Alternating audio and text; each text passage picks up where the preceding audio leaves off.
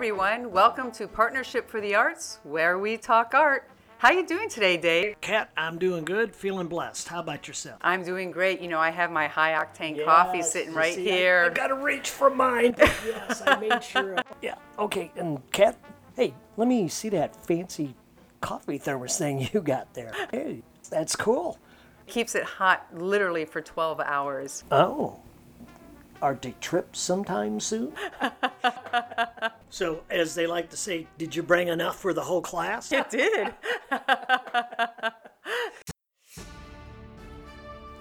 This is Partnership for the Arts. Come join us. As we explore the worlds of art. You can also find all of our episodes on our Facebook page, Partnership for the Arts Group Talk Show, or you can find us on our website at partnershipfortheartsgroup.org. This show was recorded at the Visual Arts Center in Punta Gorda, Florida. Okay, everyone, welcome back. And that wonderful music you are listening to is George Mancini, jazz pianist, has played all around the world. Anyway, we haven't had a chance to listen to it in a while, so I thought, hey, this was a good start. Love it. So, Kat, I assume you went and got the high octane from Mercer's Coffee House there? Oh, I did. I got it early because I didn't have time right before the show. Right, because you were busy today. Yes. You started teaching your first class here at the Visual Arts Center for the season, right? Yes, I did. Every Tuesday I have a morning class. It's an advanced class, how to paint like the masters. And then I have the afternoon class, which is actually an intro to the class. It's titled the same, but it's just an intro, how to paint like the old masters. Yes, it is. And there's a reason we brought that subject up. So here we are. This is kind of a special episode today that we're going to do for you, the listeners. Yes. So if you all have been following the show for a while, then you know that every now and then we get a little bit of time between doing all those interviews with all those wonderful, talented people that come on the show. So we can sit down and kind of do a show like this today with just us in the studio. So me and Kat thought we have a little time here before we do the next interview to carve out some time to get back to you. So this is why Kat and I will be talking art, of course. Right. To cover some of those topics that you've been asking about. And we had to kind of go through all that and we had to pick some of those topics. And before we forget, we want to also mention the fact that we are going to check in with our art correspondent. Yes. Our first one. Right. On our show. Here a little bit with Sandra down in Fort Myers. It's part of the new series that we're also doing. And so, Kat, we're going to start with you and your classes. Okay. So, some of the things that we are going to go into in depth is from your first interview. Right. When we were all sitting down there with Gina. So, with that being said, let's just kind of cover some things. So, how about we start with some of the terminology we're going to use here. Okay. Let's go through that. So let's start with definition for style when painting and why it's fundamentally important to understand. Think about it. Painting is, you're basically solving problems. Mm-hmm. You know, trying to achieve a certain look. And a style is actually the way that you solve the problem. Explain that. When I was going through undergrad, I had teachers saying, you got to do your own style, think of your style. And I didn't know what that meant. But if you look out there, there's so many different styles. You have very painterly to paintings that show absolutely no brushstroke, and you think that you don't even know they're a painting. So you have a whole range in there, or just texture. Now, you and I have had several discussions about style. Texture is one of those, but it's not the only way of describing style so that you can set your palette up accordingly. Exactly. That's one meaning of it, but I think when you're starting to get into, well, you have to have a signature style as an artist. That's how people identify you. No matter what you paint, they can identify you, which could be texture, but it can also be the way that you express light. Right. Some people have a very neutral sense of color, like they have a cooler sense of color into the neutrals. Some people, they can look at the same thing and see all these warms come through. But it's really also about mark making. Yes. And your mark making is going to follow your thought process. Let's say you have two painters that are trying to achieve the same effect. Right. Or how they perceive that effect. Yeah. They're going to think about it differently, and their approach to it and their journey to that effect is going to be a little bit different. It's like solving a math problem. When you get into algebra, I guess even like trigonometry, you can arrive at the same answer through a different route. Yeah. Different formula. Exactly. And that different route can actually dictate how you apply the paint. Are you going to take a brush and do it through strokes, kind of linear strokes, or are you going to take the paintbrush and kind of do dabbing kind of strokes to get a visual effect? But now between the two, you have a different style. But the way that you're thinking about this effect, let's say you're thinking about it like the way that I'm going to achieve that is I have to dab the paint. Every time you have a similar effect, or you're getting an effect of light and you tend to dab a paint, that's going to be part of your style, that application of the paint. What style application do you prefer to use? Believe it or not, I like to work with very small brushes. Even if they're large paintings, I work very efficiently, effectively, fast, with them. I cover a lot of surface area. It's because the way that I keep applying that stroke, where someone else can take a 2-inch house painter's brush, just through one sweep, broad get stroke. it, a broad stroke and get it, and we solve the problem. We're kind of conveying the same thing, but there's a different feel to it. Oh, definitely. Yeah, but that becomes your style. So actually my oil paintings, even though they're deeper, richer color, the brushstroke handling is very similar to my egg temperas and vice versa. It's Okay. just that the medium lends itself to being deeper, darker, richer, or very high key. Right. But if you look at a lot of my oil paintings, you'll see that, I'm seeing a similarity there. Unless it's like a trompe l'oeil where I'm trying to get rid of brushstroke. Right. It 3D effect Exactly. coming off the canvas. Yeah. Right. Okay, so let's move on to the next topic. A little more definition of, I guess, colors and the hues and the tints. So when you say chroma, and you just go for it, Kat, since you're not going to share it, I'm going to sit over here and sip my lukewarm coffee. Chroma is interchanged with intensity of the color. The brighter intensity is higher. So the level of intensity, chroma is used interchangeably with that. So you can say, wow, that's a really bright chroma red, or the intensity is really bright. So for painters out there, if you take a CAD red light, it's going to be of higher intensity than if you were to take an earth red color, or a Venetian red, let's say. That's going to be a little bit more subdued. I don't want to, grayed down is just a term, but just meaning it's not necessarily has gray in it, but it's just. It's not as bright. Exactly. All right, so how about tonality?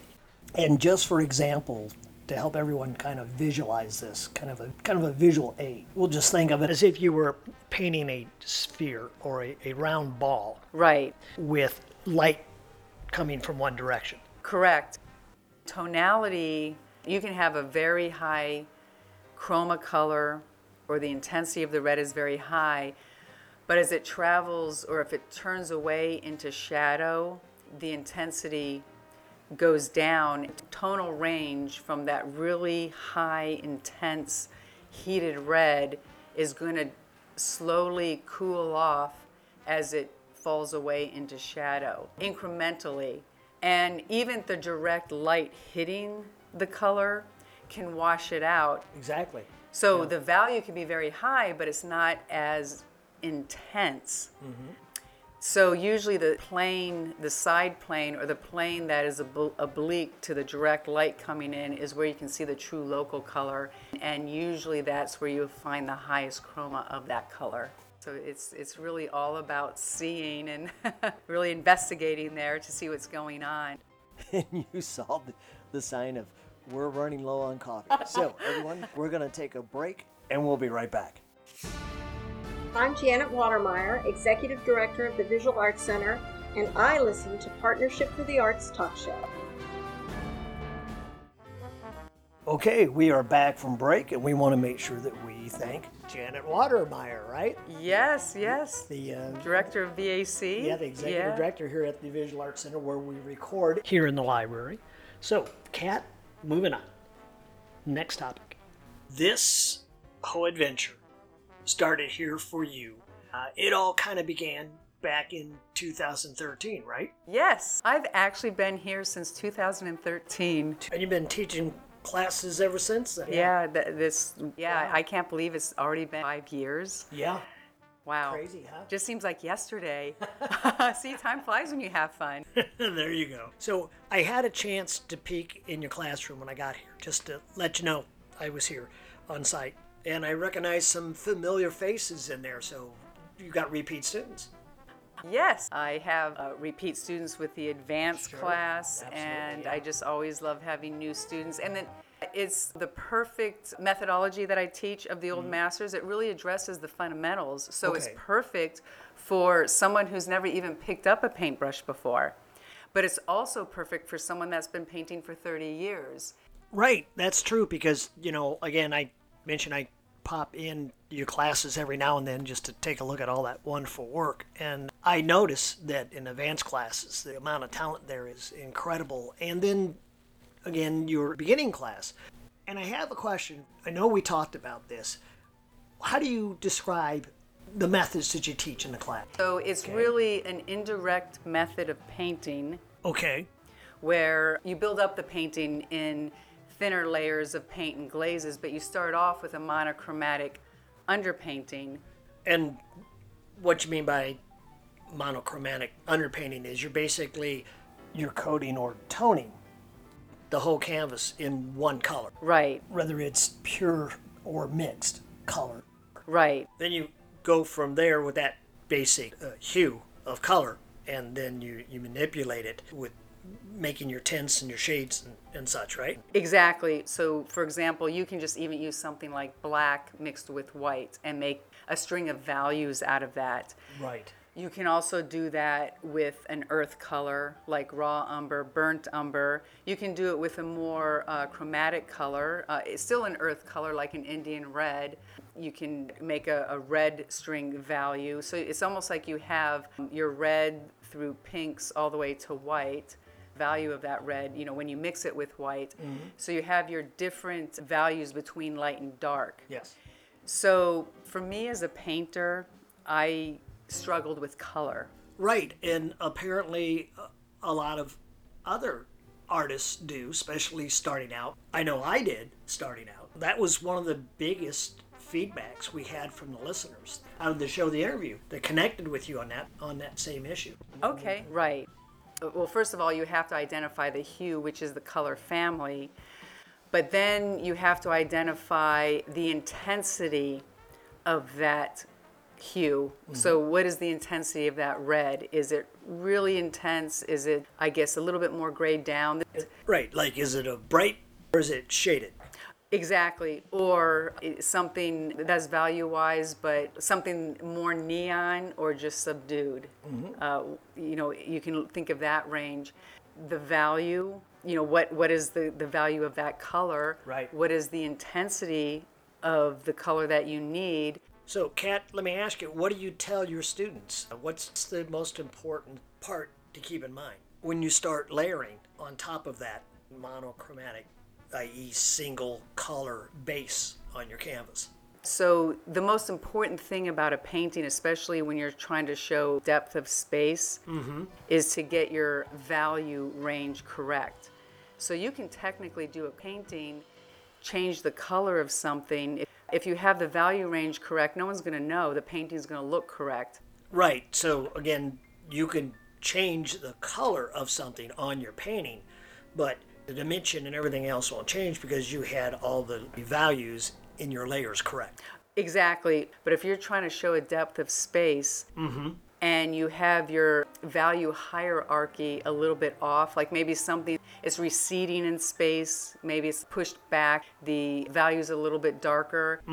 If you get the value range to in the same range as something that's in the foreground, that is getting more light, it's going to pull that background forward and flatten out your picture plane. You're going to lose the dimensional depth of the painting then. Exactly, you lose the depth of the painting.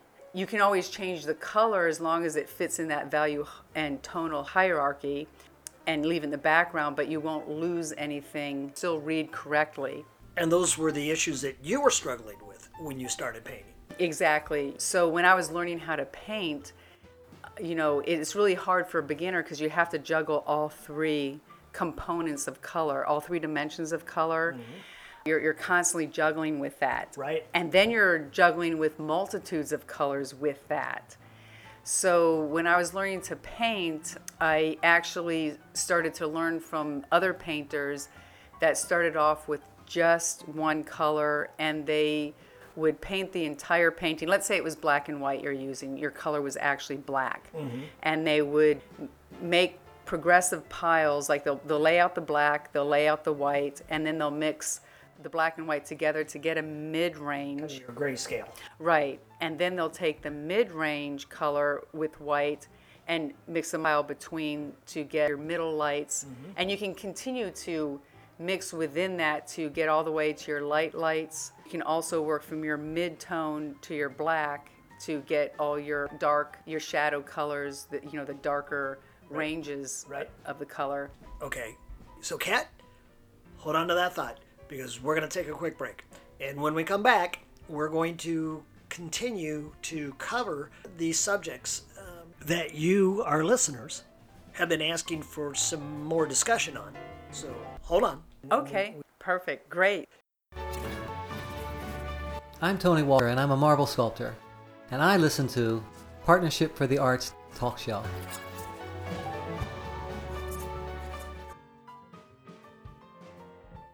Okay, we are back from break. I want to make sure we thank marble sculptor Tony Walker for that spot. We just interviewed Tony here in the last show. So, if you're just joining us, Kat and I are answering questions from you, discussing topics that you, all the listeners, wanted to explore a little bit more. So, we decided to take a little time between interviews to do this. So I think we left off with the grayscale of your palette. Right. So why don't you go for it, Kat, while I sit here and continue sipping some more of my coffee. Okay. A lot of times when I start a painting, I start it in the grayscale for my first pass, which is the underpainting, and then I'll go to a full color palette. The reason why I do that and why it's good for someone learning to paint is if you can really build your sensitivity or just really learn to see the subtle value changes. In the grayscale. Right. You're going to be able to see it in color better and work with color, but you're working with one component of color. Right.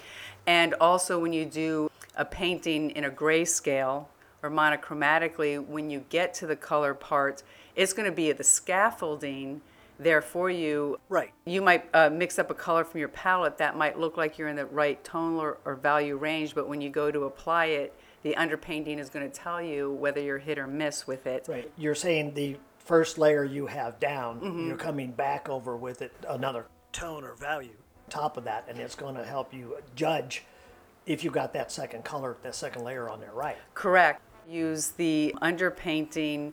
You can paint very thinly over it with glazes or thin passes of paint and let the underpainting show through and use part of it. Or there might be portions of the painting that are covered up or shown through. Okay, so that was the technique using grayscale that worked for you to better understand the value of color. Exactly. I felt that it really helped me, trained my eye to see the subtle nuances of value. And then when I got into color, it almost kind of color corrected me. And I learned the value of the color. Right, so there's a great technique. Little insight. You're having issues like you did and I did, dealing with the hues and tones and tints of the color. Right. just work with the grayscale. Exactly. Okay, so you ready to move on to the next subject? We were talking about, I think one of the biggest questions that we were getting was palette organization. Right. To talk more about that. Yeah. Right, and you and I have had several discussions about how we arrange our palettes. And there's several ways of doing it. Correct. Are you going to arrange your hues together? Are you going to arrange things by value and kind of intersperse your different colors or your hues? Okay, so how do you make that decision? What do you tell your students in class? How do you explain that to them? So when I have my students start to work with palette organization, what I actually have them do is like, okay, let's pull out your tube colors, and I want to see how would you organize them? Just organize them around a rectangle, and I see whether they're going to put all the hues together regardless of value, or I see if they're separating the values of the colors from light to dark, no matter what color family they are. Mm-hmm. That helps me to get an idea of how they're thinking and suggest a palette to start with. Okay, so you just have your students take the tubes of paint, lay them out on a table in a rectangle, Right. so you see how they arrange them. Correct. Okay, so that's a great way to get some good insight right away with your students. Exactly. First thing they're thinking about is when they're looking at their subject, what color family am I looking for? Yellow, okay, all my yellows are located here. That's how they're thinking. When I look at something, I actually look at it in terms of value. And that's from my drawing background. I look at the value first, and then I'll start to identify the color family, and then within there, the intensity of the color. People are drawn to one way or another. So the same, I found, applies to how you organize a palette. So you'll have your color groupings together, but the values will alternate between light and dark. Now, Kat, you don't rearrange your palette according to the subject that you're doing, right? When I get to the color palette, no. So when I set up my colors, I actually set up a lot of colors. Now I'll teach with a limited palette so you know how to arrive at a color through mixtures. Yes. But over time... The palette grows. Yeah, right. Yeah. Yeah, but over time I just accumulated colors. No matter what I'm painting, I put pretty much all of those colors out because they're always mixtures of something. I'm always mixing the primaries or complementary colors to get to the correct tonality. For example, green will knock down the chroma of a red, but it'll be a particular green for a particular red. And so I put several reds out, several greens out, but they're always in a value order. And then there's a handful of each hue out there. Mm-hmm. I've never seen anything that I could arrive at that comes straight out of the tube. You know, when you get into the light and the shade. Exactly. So it changes, Yeah. And again, that is working with your palette to get into those different ranges. Exactly. So, for example, most painters, when they look at a subject to paint, the first thing they're going to identify is the color family.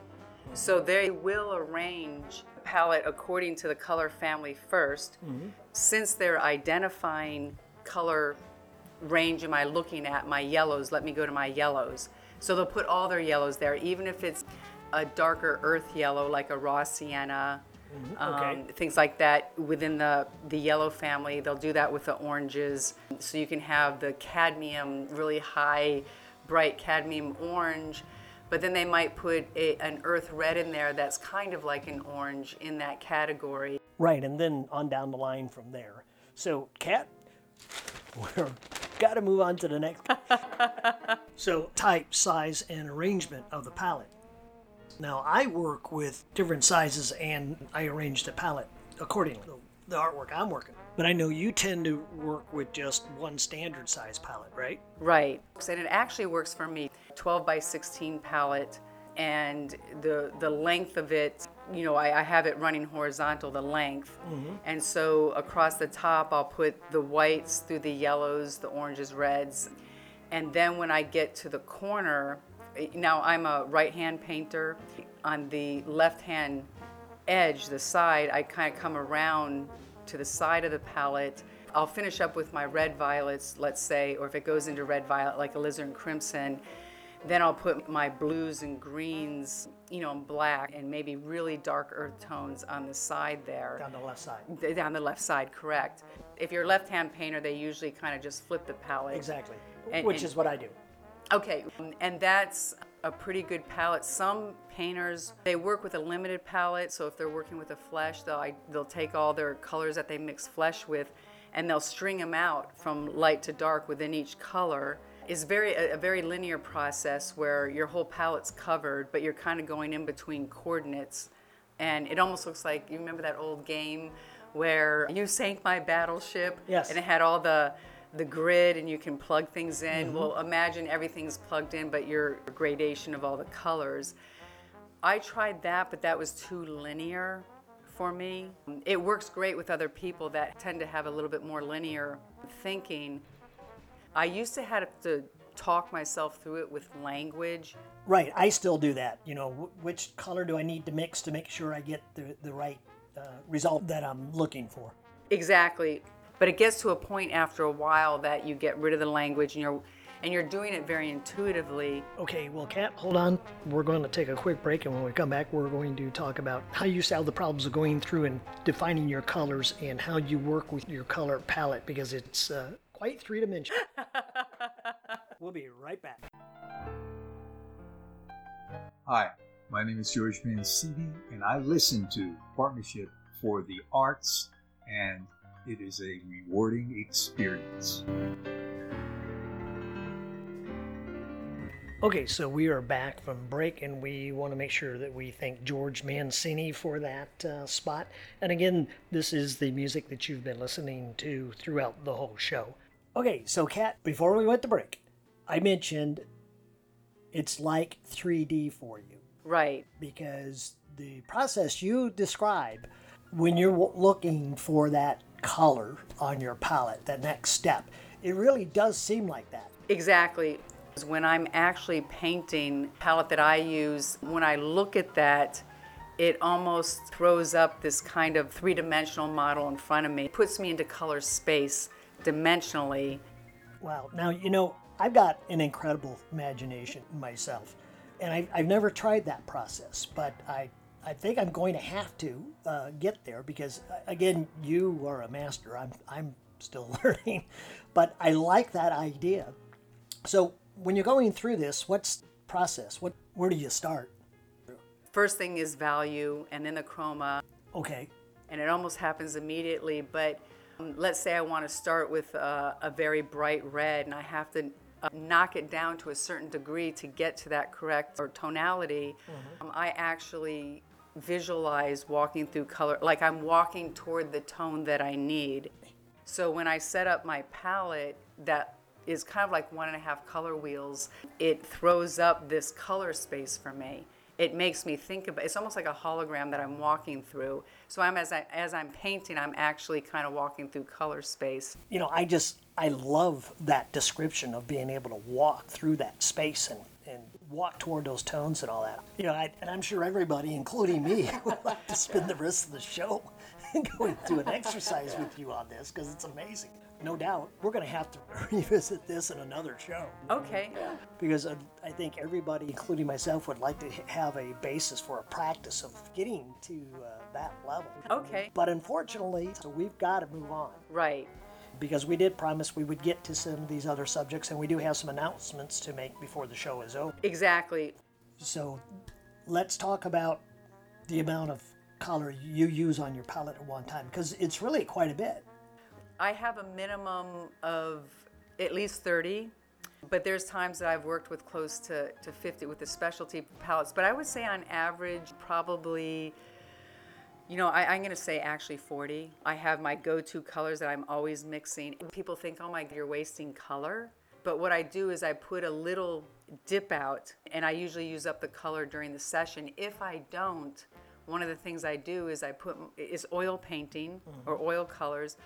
I put it in the freezer. You could put it into a container. Yes. Yeah. I mean, I actually just put my palette in there, and you keep it cold and it'll save the paint. Exactly, and it lasts a long time.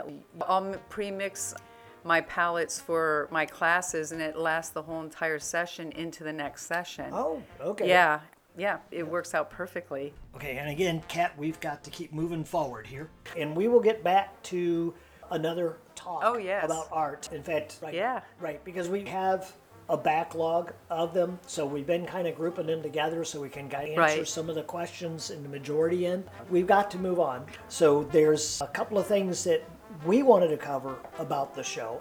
We have been hinting, you've seen the promos out there, a couple of additions coming to the Partnership for the Arts talk show, where we talk art. Oh, I think it's very tasty. I'll tell you. Right, and by that, Kat, you mean the new series that Taste of the Arts that Stacy and Mary are going to be co-hosting, and that will be covering the culinary arts. Right. We're excited about that. Exactly. And you know what? It's just expand my mediums to cooking now. I There can't you wait go. to hear it. And we have to get them to record during our time because you know they're going to get those samples. Oh, they're going to get that. Good. How did we miss out on that? I mean, we were in the beginning of these. How did we miss out on the food? I know. So anyway, moving on, Stacy and Mary, they'll be covering the culinary, not the crayonary. Yeah. And yes, I did mention crayonary. Yeah. And you can find out all about that at the end of the show, after the closing theme. Yeah. Just saying. I know. Okay, but we also have additions. Yes. Cast members coming to our show. They picked the title Art Correspondence, which we will be getting with, and they'll be covering the arts in their areas, and we're doing this globally. I love it. Yeah, I like it. I think that is fantastic. Right. We'll be checking in with them from time to time. A quick update on the arts going on in their area. And of course, that'll be across the states and in several parts of the world. So we're excited about those cast members coming Yeah, on. just all connecting artist to artist. There you go. Oh, I love it. Right. And we are going to do that. We are going to actually connect up with our first art correspondent, first report in the field. And that will be here local in the United States, actually, with Sandra in Fort Myers, Florida. And we're going to do that when we come back from this short break. Awesome.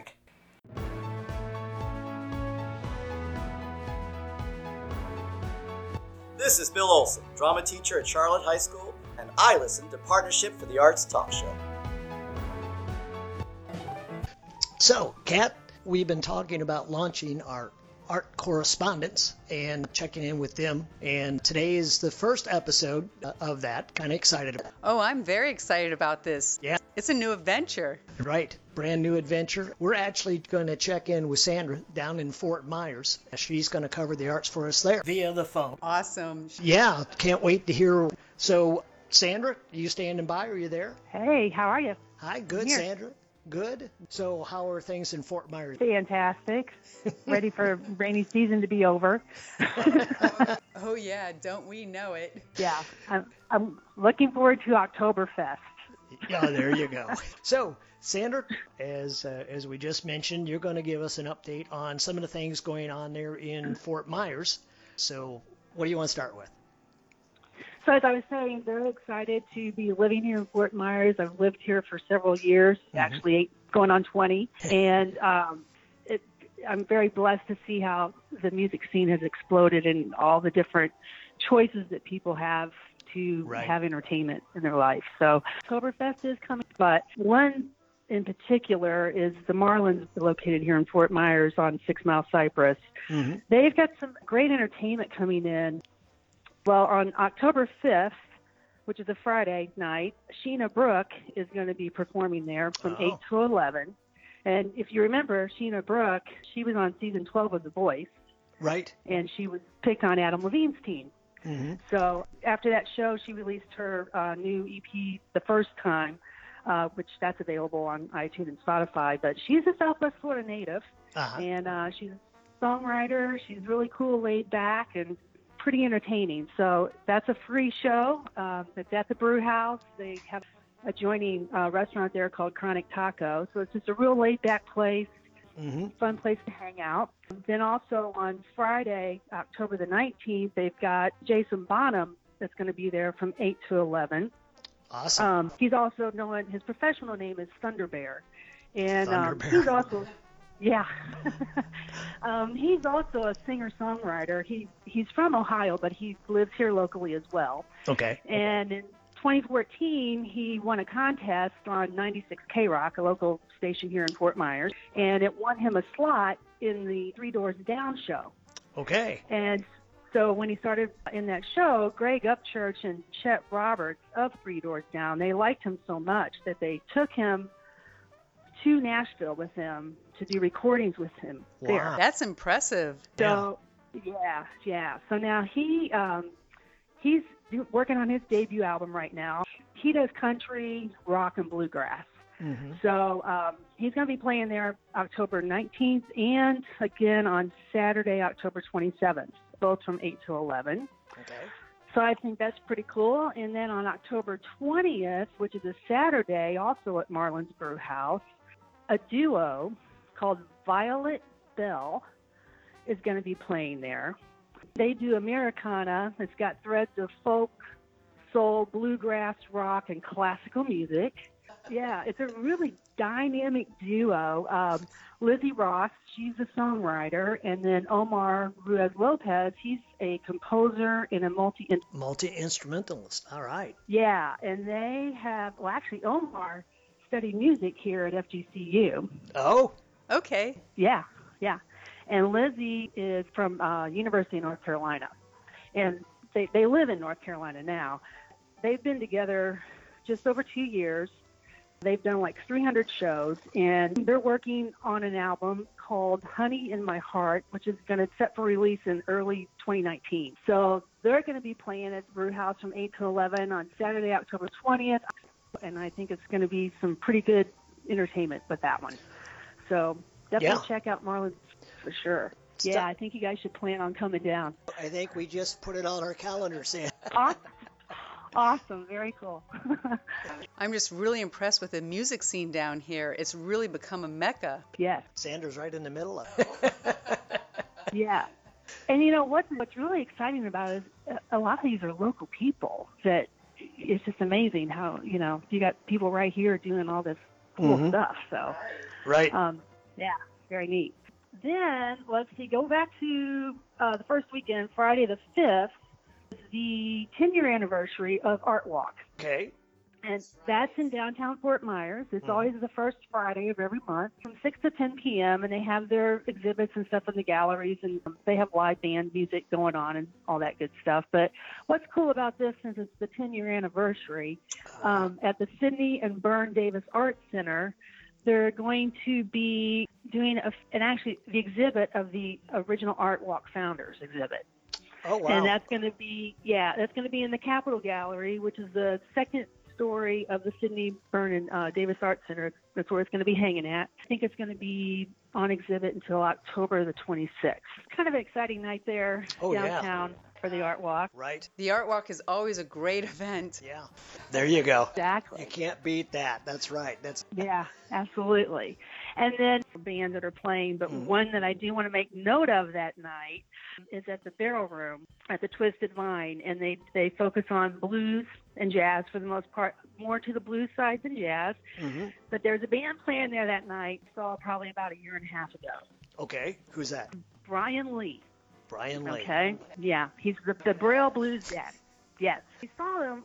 We walk in and we're like, this guy is incredible, man. Like, we were just like in awe, and it's incredible. Like, I can't wait to go back and see it. And So is he blues, jazz? oh, he's pretty straight up blues. He's a What a cover charge? I think they charge like a $10 cover usually to get in there, but there might be a little bit more that night. But definitely worth the cover charge, and definitely worth it to go see that show. He starts playing at 9 p.m. I think they play until midnight in the Barrel Room. So, but yeah, that's a good venue to always keep your eye on, because they're always bringing in national acts, and it's a pretty good show. So, So yeah, so October 5th, I'm very torn. I don't know what to do with myself. I have too many plans. That's where I'd have to take a couple of naps just to re-energize and get through the rest of the night. Right. Yeah, exactly. Or maybe that high-octane coffee. That'll do it. Also, another exciting thing on October 5th. I mean, October 5th is like a big day around here. Society, which is a new restaurant here in Bell Tower Shops, Soul Elixir, which is also a local band out of Cape Coral. It's a 3-piece band. They do indie rock and soul. They're doing their EP release party that night from 8 to 12, so that's exciting for them. And then, on October 4th, I have to say this, my band, my reggae band, SoFlo, will be playing at the Treehouse at Society also. So if you like reggae, these guys are rocking it. They just released their full-length album at the end of June, Such Is Life, and it's already number 4 on the iTunes reggae charts and number 5 on the Billboard reggae charts. So Wow. if you ever get a chance to hear these guys, they're a lot of fun. They're a rock reggae band. You can kind of hear a little bit of classical undertones. They do have a trombone player, which really adds a unique sound to the band. Yeah, and they're high energy. They're fun. They have great lyrics. It's a fun band. And that's the only night that I see them playing for a while. So if you're around on Thursday, October 4th from 9 to 12, go check them out at Society. Okay, that's like crazy. Okay, Saturday, October 13th. All right, here we go. Saturday, October 13th, we got Scotty McCreery playing at the Ranch. Remember Scotty from Yes. American Idol? Yes. Okay, we're going to be playing at the Ranch. Doors open at 7 o'clock. He'll probably have a warm-up band if you want to go hear Scotty. That'd be a fun thing to do. And then the following week, on the 19th, at the Ranch, the Fabulous Thunderbirds will be playing. Oh, wow. Yeah. Hadn't heard them in a while. So, Yeah. no kidding. Oh, and of course, the weekend of the 19th to the 21st is when Oktoberfest opens up in Cape there we Coral. go. There we go. German Americans feel like this is the real deal. Biggest party of the year in Cape Coral. Like, it's 2 weekends in a row. Good food. They actually have 2 bands from Germany that are going to be playing, but they got 3 stages, live music. They got 2 dance floors, got chicken dance, whole 9 yards. I'm going to need lots of walking and lots of coffee for that, with all that good food. Yeah. And a nap. For sure. Uber, if you work for Uber, you should be making a lot of money, I'm just saying. Hi, excuse me, Uber, is that space available? I need to take a nap.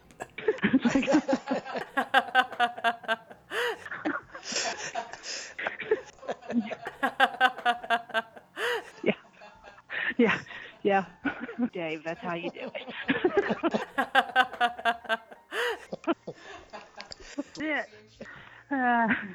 And then also, let's see, October 19th is Music Walk downtown Fort Myers. That's always a fun thing to do on the third Friday of every month. So that's from 6 to 10. Again, a lot of musicians hanging out, playing inside the bars, out on the street.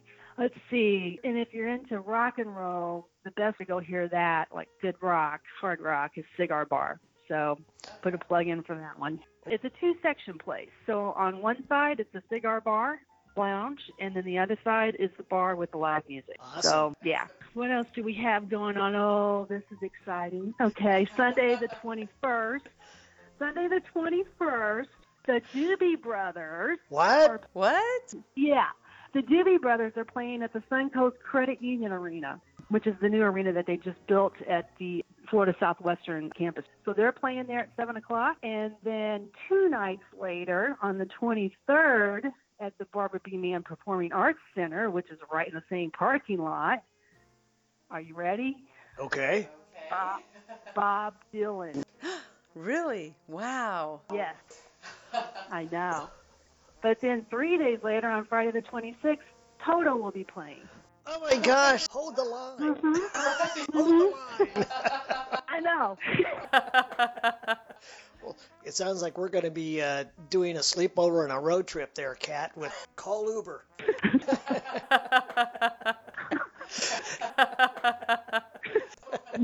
Yeah. I mean, you know. Okay, sorry. Go ahead. Carry on.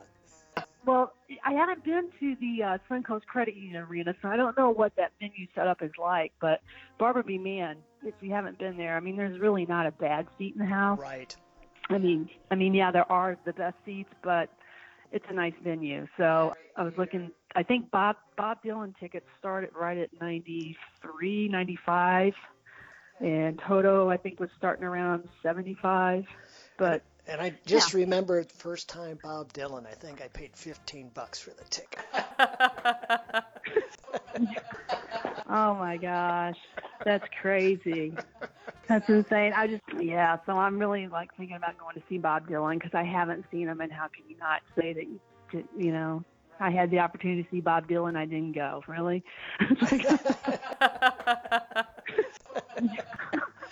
Being an art correspondent, and how was the Bob Dylan concert? I didn't go. I don't know. You do it for the show, Sandra. Do it for the show. Go. With pleasure. Thank you very much. Well, so Oh man. like you said, there's a lot going on down there, and I'm sure that's just like the tip of the iceberg going on around there. I mean, we didn't expect you to be able to cover it all, so. Oh my gosh. But way to go. Sandra, again, like I said, I know that's probably just a tip of the iceberg, but wow, what a lot of great information in there. Fort Myers is a happening place. A lot of Absolutely. good stuff to check out. Absolutely. And I will say today, this is the last weekend of the Island Hopper Songwriter Fest, and it's down on Fort Myers Beach. So I was down there last weekend, but yeah, it's very exciting around here to see what all's going on. Right. So, Miss Sandra, you pretty much got your list covered there for now? yeah, I believe so. That's just October. It's just October. That's right. That's right. October, we didn't even talk about Halloween things going on. The heck. That's a whole other show. Yeah. Okay. Well, good deal. Well, you have to run, and great job. So, Sandra, thank you. We appreciate you coming on the show. Thank you, Sandra. We will get back with you. Thank you. Thank you, Okay. guys. We'll talk to you soon. So, Kat, we are out of time. Oh, no. Yeah, we were going to have to wrap this one up. So, I'm going to say you have a good day. And you have a wonderful day, too. Yeah. Oh, what fun this is. Time flies. Yeah, I guess it's time to go get some more coffee, isn't it? It is. Oh, my gosh. Love it. Okay, well, everyone, we appreciate you joining us again. The episode of Partnership for the Arts, where we talk art. Thank you for joining us for another episode, and we will talk to you all soon. Oh, yes. And blessings, everyone. There you go. I wonder if Sandra's going to answer the phone next time we call her. This is Partnership for the Arts Talk Show. Thanks for joining us. As we explore the worlds of art. You can find this and other episodes on our Facebook page, Partnership for the Arts Group Talk Show, or you can find us on our website at partnershipfortheartsgroup.org. This show is recorded at the Visual Arts Center in Punta Gorda, Florida. I don't know. I know. I think we got to have another talk with the co-host on the show there. You have all these. Or maybe we could go into edible crayons. Oh, yeah. But what would you call that? The culinary arts? But as we know from someone when they were a child, trying those, they kind of all taste the same, don't they? They taste the same. I was so upset when I found out that the yellow tasted like the blue, and I was expecting lime or blueberry or whatever it was, and that didn't work. Well, maybe the red tastes different. No, what about the orange? Why did this all end up being wax? It did. I know. I know. Dave's like, oh, call me. I'm like, I don't have time to call you. Yeah, and you know, that's kind of reference true, because I have been bugging Sandra and saying, we're locking down a date to do the show, and Sandra's like, I got all this art stuff going on. It's like, okay, well, take a few minutes and tell us about it. I know.